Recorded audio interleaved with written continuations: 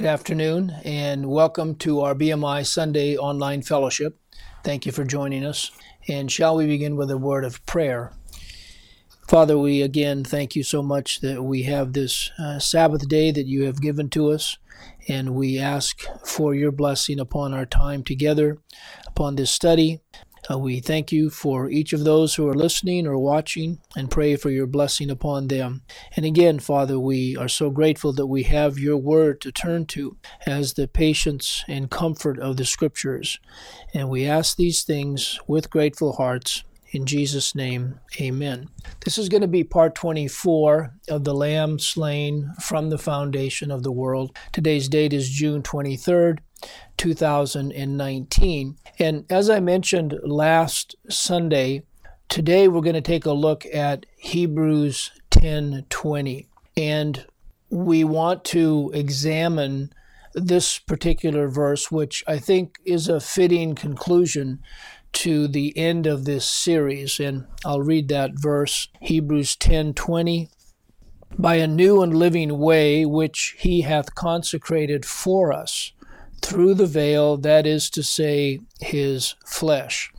Now, I also want to mention that this is by no means exhaustive in terms of this particular study on the Lamb slain from the foundation of the world, even though this will be part number 24, because God in his mercy undoubtedly has other precious gems having to do with this particular topic in other places in Scripture that we still need to discover. But for right now, we're going to focus on this particular verse.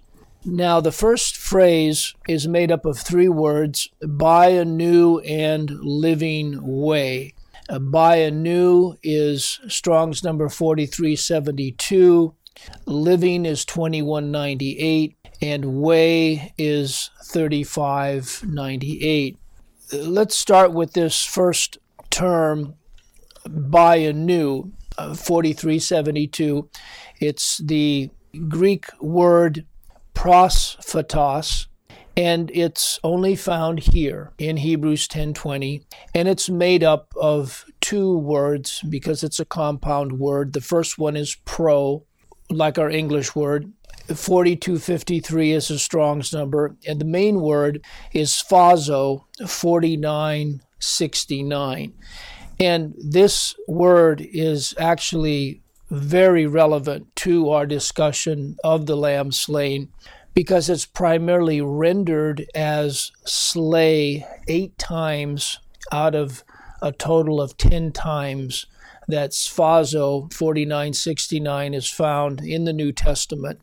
There are also a couple of other ways in which it is translated. One is kill, and the other is wound.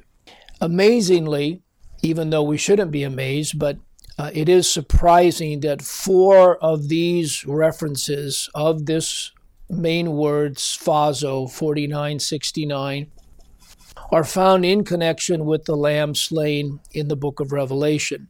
And we'll look at Revelation 5 to begin with. Revelation 5, verses 6, 9, and 12. And I beheld, and lo, in the midst of the throne and of the 4 beasts, and in the midst of the elders stood a lamb as it had been slain, having 7 horns and 7 eyes, which are the 7 spirits of God sent forth into all the earth. As it had been slain is this word sphazo, 4963. The main word in this Greek word by a new that we find here in Hebrews 10:20. Let's go to verse 9 of Hebrews 5. And they sung a new song, saying, Thou art worthy to take the book and to open the seals thereof, for thou wast slain, and hast redeemed us to God by thy blood out of every kindred and tongue and people and nation. Once again, thou wast slain is phazo, 4969. And then we'll look at one other verse here in Revelation 5, verse 12, saying with a loud voice, Worthy is the Lamb that was slain to receive power and riches and wisdom and strength and honor and glory and blessing. Again, that was slain is this word sphazo. We'll also look at Revelation 13:8 next. Revelation 13:8. And all that dwell upon the earth shall worship him, whose names are not written in the book of life of the Lamb slain from the foundation of the world. And here it's translated slain. Now, based on the foregoing information, this term, by anew, in Hebrews 10:20, should have been translated as before slain, because evidently it has nothing to do with the word new, since God could have very easily used a term such as kainos, Strong's number 2537, or one of its derivatives, as it's one of the predominant words for new in the New Testament, if that was his intention on telling us that this is something new. But that's not the case.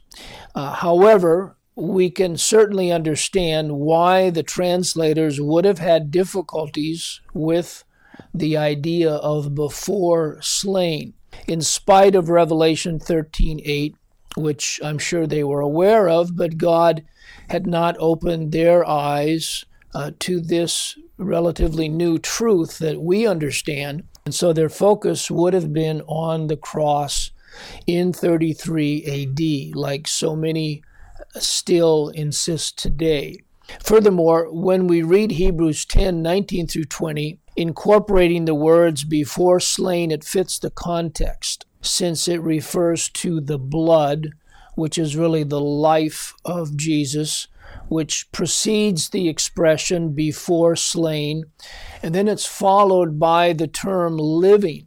And so we have God underscoring Christ's death, but also his resurrection. He is alive forevermore. And of course, this took place at the foundation of the world, as we have been examining in these past 24 studies. So I'll go ahead and read verses 19 and 20 again of Hebrews 10. Having therefore, brethren, boldness to enter into the holiest by the blood of Jesus, by a new, or let's say, before slain and living way, which he hath consecrated for us through the veil, that is to say, his flesh. When we think about how God has hidden this monumental truth that's encapsulated within this little word, prosphatos, and only found here in Hebrews 10:20, we recall a passage like Matthew 13:35 and marvel at God's mercy and goodness to his elect in feeding them so bountifully from his generous hand during these days that we're living in. Matthew 13:35. I'll start with verse 34. All these things spake Jesus unto the multitude in parables, and without a parable spake he not unto them, that it might be fulfilled, which was spoken by the prophet, saying, I will open my mouth in parables. I will utter things which have been kept secret from the foundation of the world. The next word that we want to turn to in Hebrews 10:20 is the word living. This is Strong's number 2198, Zao, which is contrasted with some form of dying. And we recognize that death and resurrection is one of the greatest themes that runs all throughout Scripture. However, when we were discussing the death of the testator a few studies ago, we examined this word, which is also found in Hebrews 9:17. Let's go there, Hebrews 9:17, which I'm sure you'll recall. For a testament is of force after men are dead. Otherwise it is of no strength at all while the testator liveth. That's our word, Zao 2198. And of course, we learned that Christ is the testator of the will, and all of the elect are named in that will. But that will could not have gone into effect unless the testator died first. And that's why we know that it had to have taken place at the foundation of the world so that somebody like Abel could have been saved, right at the beginning of the Bible. And that's exactly what did take place. Christ atoned for the sins of his elect. He had to become sin. He had to die. He had to be annihilated. And of course, he rose from the dead at the very foundation of the world. Now, that said, let's then go on to the next word, since I don't want to repeat what we discussed when we were talking about this word living in Hebrews 9:17. Back to Hebrews 10:20, and the word is way. By a new and living, or before slain and living way. And we, of course, are familiar with this term. There's a very notable passage, John 14:6, which will be familiar to many, having to do with the Lord Jesus, spoken of as the way. John 14:6, Jesus saith unto him, I am the way, the truth, and the life. No man cometh unto the Father but by me. This is the word hodos, Strong's number 3598. We also find it, for example, in Matthew 7:13 and 14. Matthew 7:13 and 14.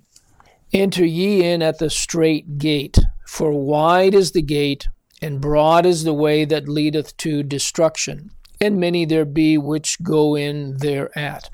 Because strait is the gate, and narrow is the way which leadeth unto life, and few there be that find it. Of course, this is speaking about salvation during the day of salvation, which lasted 13,023 years, an incredibly long period of time in which God was extending his mercy to all of his elect as he saved each one in their successive lifetimes in their particular generation.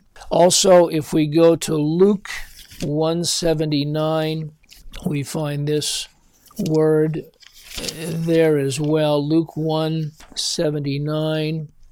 To give light to them that sit in darkness and in the shadow of death, to guide our feet into the way of peace. And of course, the Lord Jesus Christ is our peace. He is the one that during the day of salvation gave his peace, gave his salvation to each of his elect, for whom he had previously atoned for their sins at the foundation of the world. One last passage we'll go to, and this is Revelation 15, verse 3. This is that beautiful song of Moses. And they sing the song of Moses, the servant of God, and the song of the Lamb, saying, Great and marvelous are thy works, Lord God Almighty. Just and true are thy ways, thou King of saints. And of course, the work that God has in view is the work of the Lord Jesus Christ and the faith of the Lord Jesus Christ at the foundation of the world. That is the basis for the salvation of each of the elect. It's all predicated on what Christ had done. It has nothing to do with anything that we bring to the table. It's all the work of God, all the work of the Lord Jesus Christ, and hence He gets all of the glory, all of the honor, all of the praise, all of the worship, all of the thanksgiving, because he is the one that has initiated and executed everything. We are simply the unworthy recipients of this unspeakable gift that we call salvation. Now, the next term, let's go back to Hebrews 10:20. We read there, he hath consecrated. This is Strong's number 1457, and it only emerges again in Hebrews 9:18. Hebrews 9:18, and it's there. It's translated as was dedicated. And this is following the verse that I read earlier having to do with the testator. But I'll read verses 15 through 18 just to get the context. And for this cause he is the mediator of the New Testament, that by means of death for the redemption of the transgressions that were under the first testament, they which are called might receive the promise of eternal inheritance. For where a testament is, there must also of necessity be the death of the testator. For a testament is of force after men are dead. Otherwise it is of no strength at all while the testator liveth. Whereupon neither the first testament was dedicated without blood. And this is our word, consecrated. He hath consecrated, Strong's number 1457.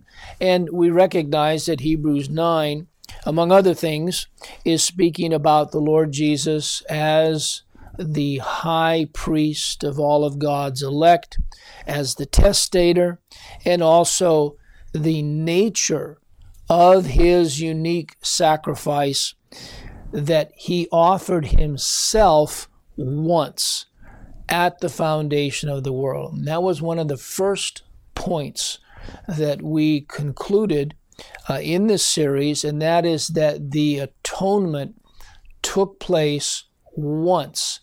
It was only once that Christ was bearing sin. It was not in 33 AD. That was a demonstration, a tableau of what had occurred at the foundation of the world.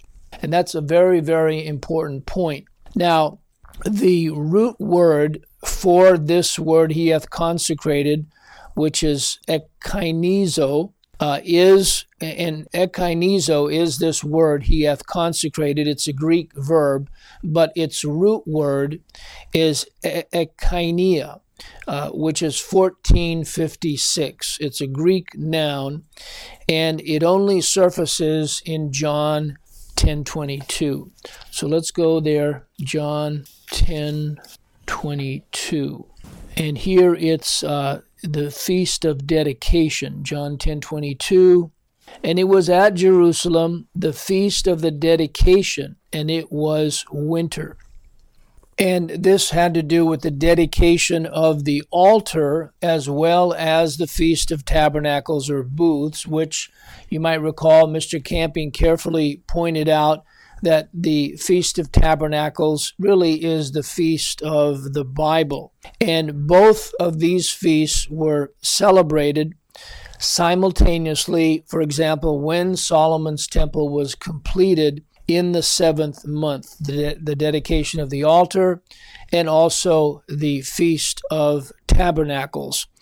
We read about this if we go to 2 Chronicles 5, 1-3. So let's go there, 2 Chronicles 5, 1-3. Thus all the work that Solomon made for the house of Jehovah was finished. And Solomon brought in all the things that David his father had dedicated, and the silver, and the gold, and all the instruments put he among the treasures of the house of God. Then Solomon assembled the elders of Israel, and all the heads of the tribes, and the chief of the fathers of the children of Israel unto Jerusalem, to bring up the ark of the covenant of Jehovah out of the city of David, which is Zion. Wherefore all the men of Israel assembled themselves unto the king in the feast, which was in the 7th month.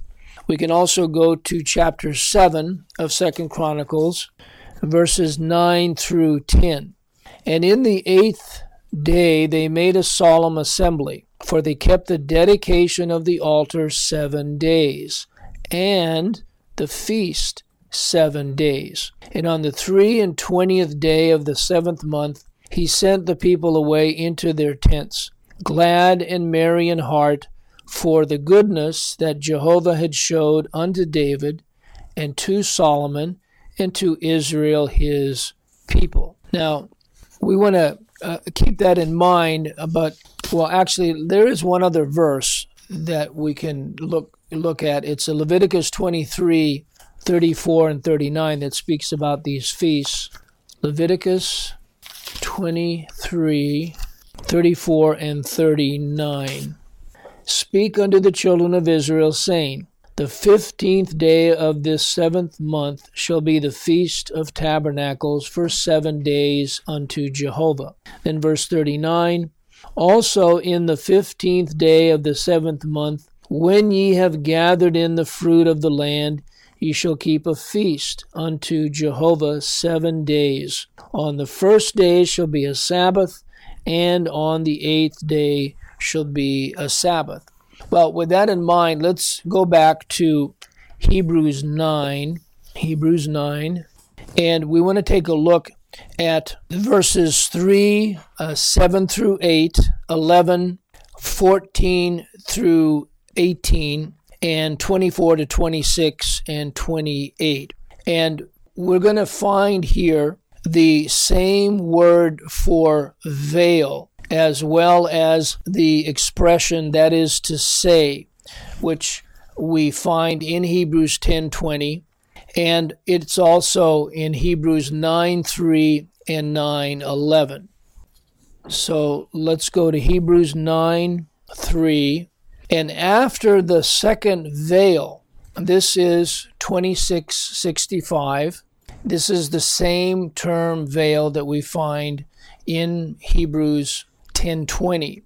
And after the second veil, the tabernacle, which is called the holiest of all. This would be the Holy of Holies. Verse 7, but unto the second, this is speaking about the Holy of Holies again, went the high priest alone once every year, not without blood, which he offered for himself and for the errors of the people.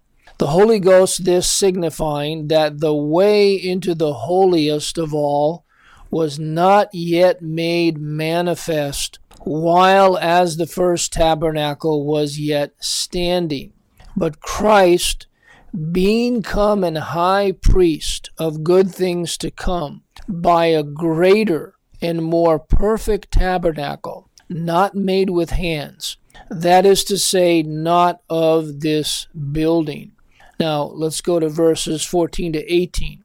How much more shall the blood of Christ, or the life of Christ, who through the eternal Spirit offered himself without spot to God, purge your conscience from dead works to serve the living God?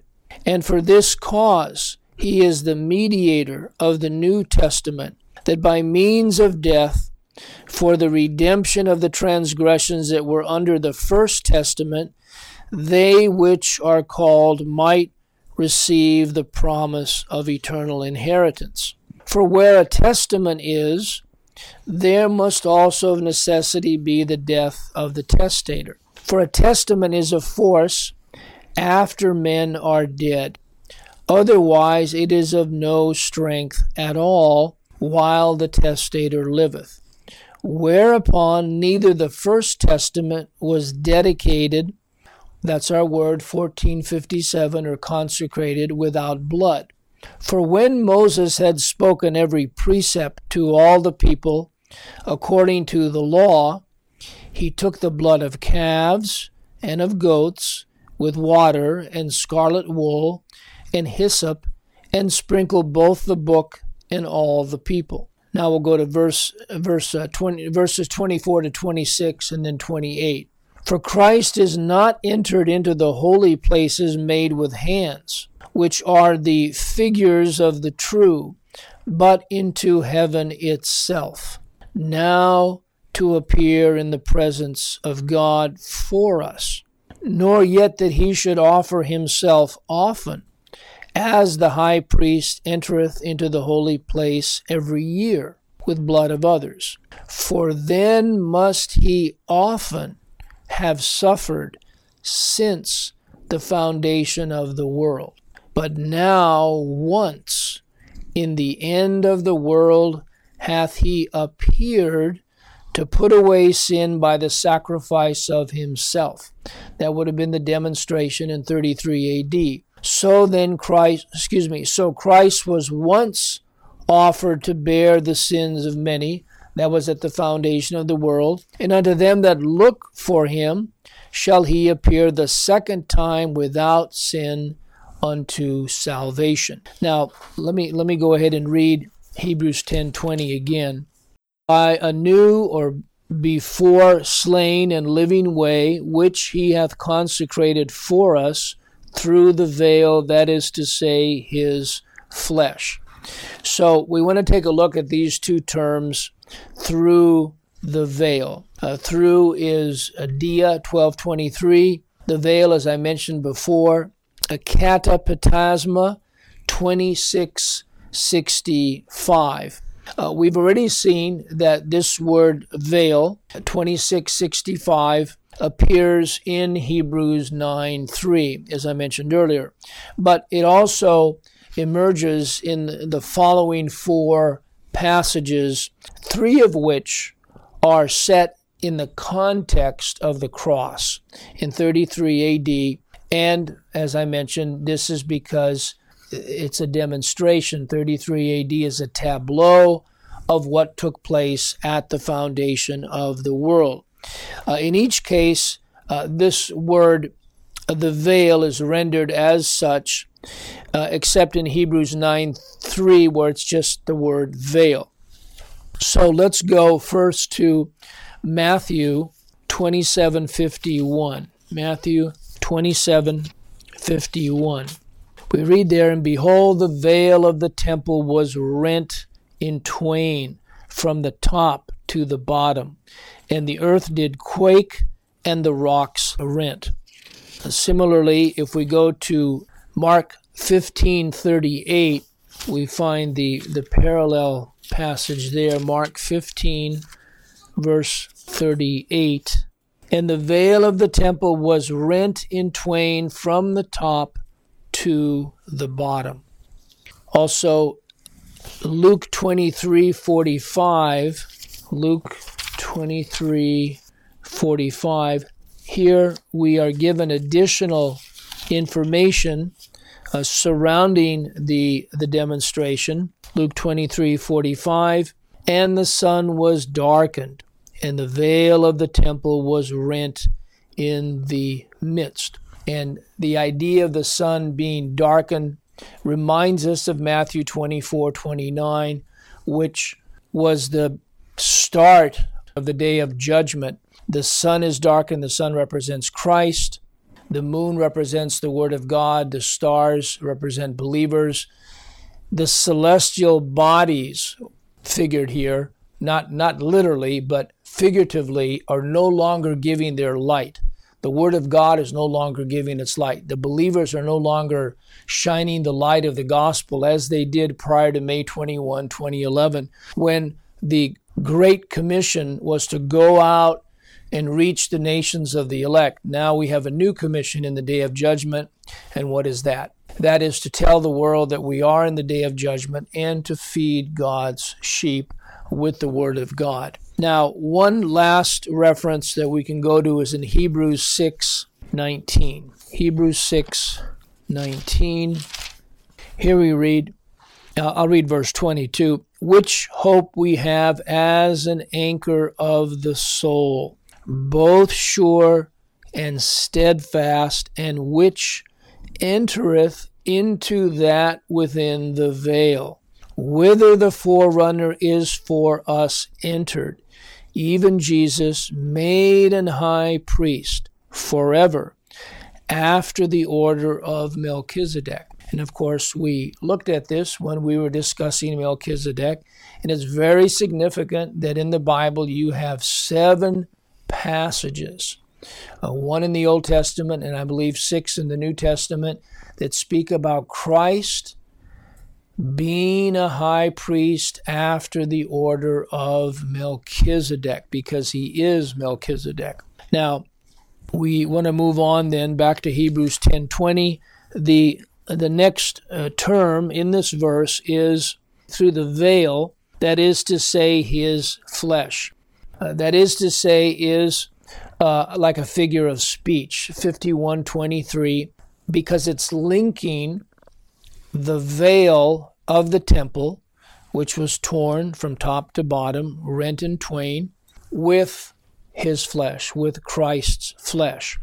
And this is one of the reasons why we wanted to take a closer look at this passage, because it's because of this association that the Bible is linking the veil of the temple, which was ripped in half, with Christ's flesh.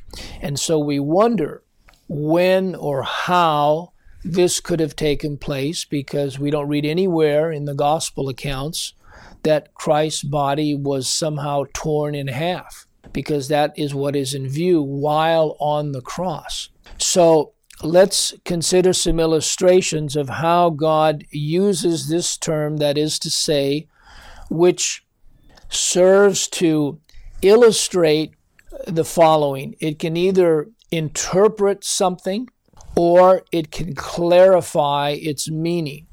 For example, let's go to Matthew 27:46. Matthew 27:46. And about the 9th hour, Jesus cried with a loud voice, saying, Eli, Eli, lama sabachthani. That is to say, that's our word, 51:23. My God, why hast thou forsaken me? Here, God is interpreting those Aramaic words so that we can get a clear understanding of them. We can also go to Hebrews 9:11. Hebrews 9:11. But Christ, being come an high priest of good things to come, by a greater and more perfect tabernacle, not made with hands, that is to say, not of this building.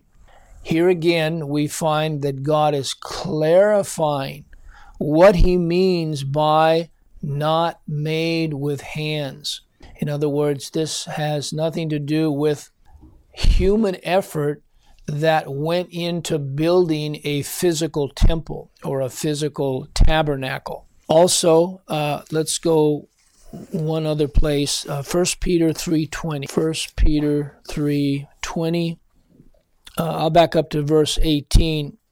For Christ also hath once suffered for sins, the just for the unjust, that he might bring us to God, being put to death in the flesh, but quickened or made alive by the Spirit, by which also he went and preached unto the spirits in prison, which sometime were disobedient, when once the long suffering of God waited in the days of Noah, while the ark was a preparing, wherein few, that is 8 souls, were saved by water. So again, he is clarifying that the few on the ark are actually 8 people: Noah, his wife, his 3 sons, and their wives.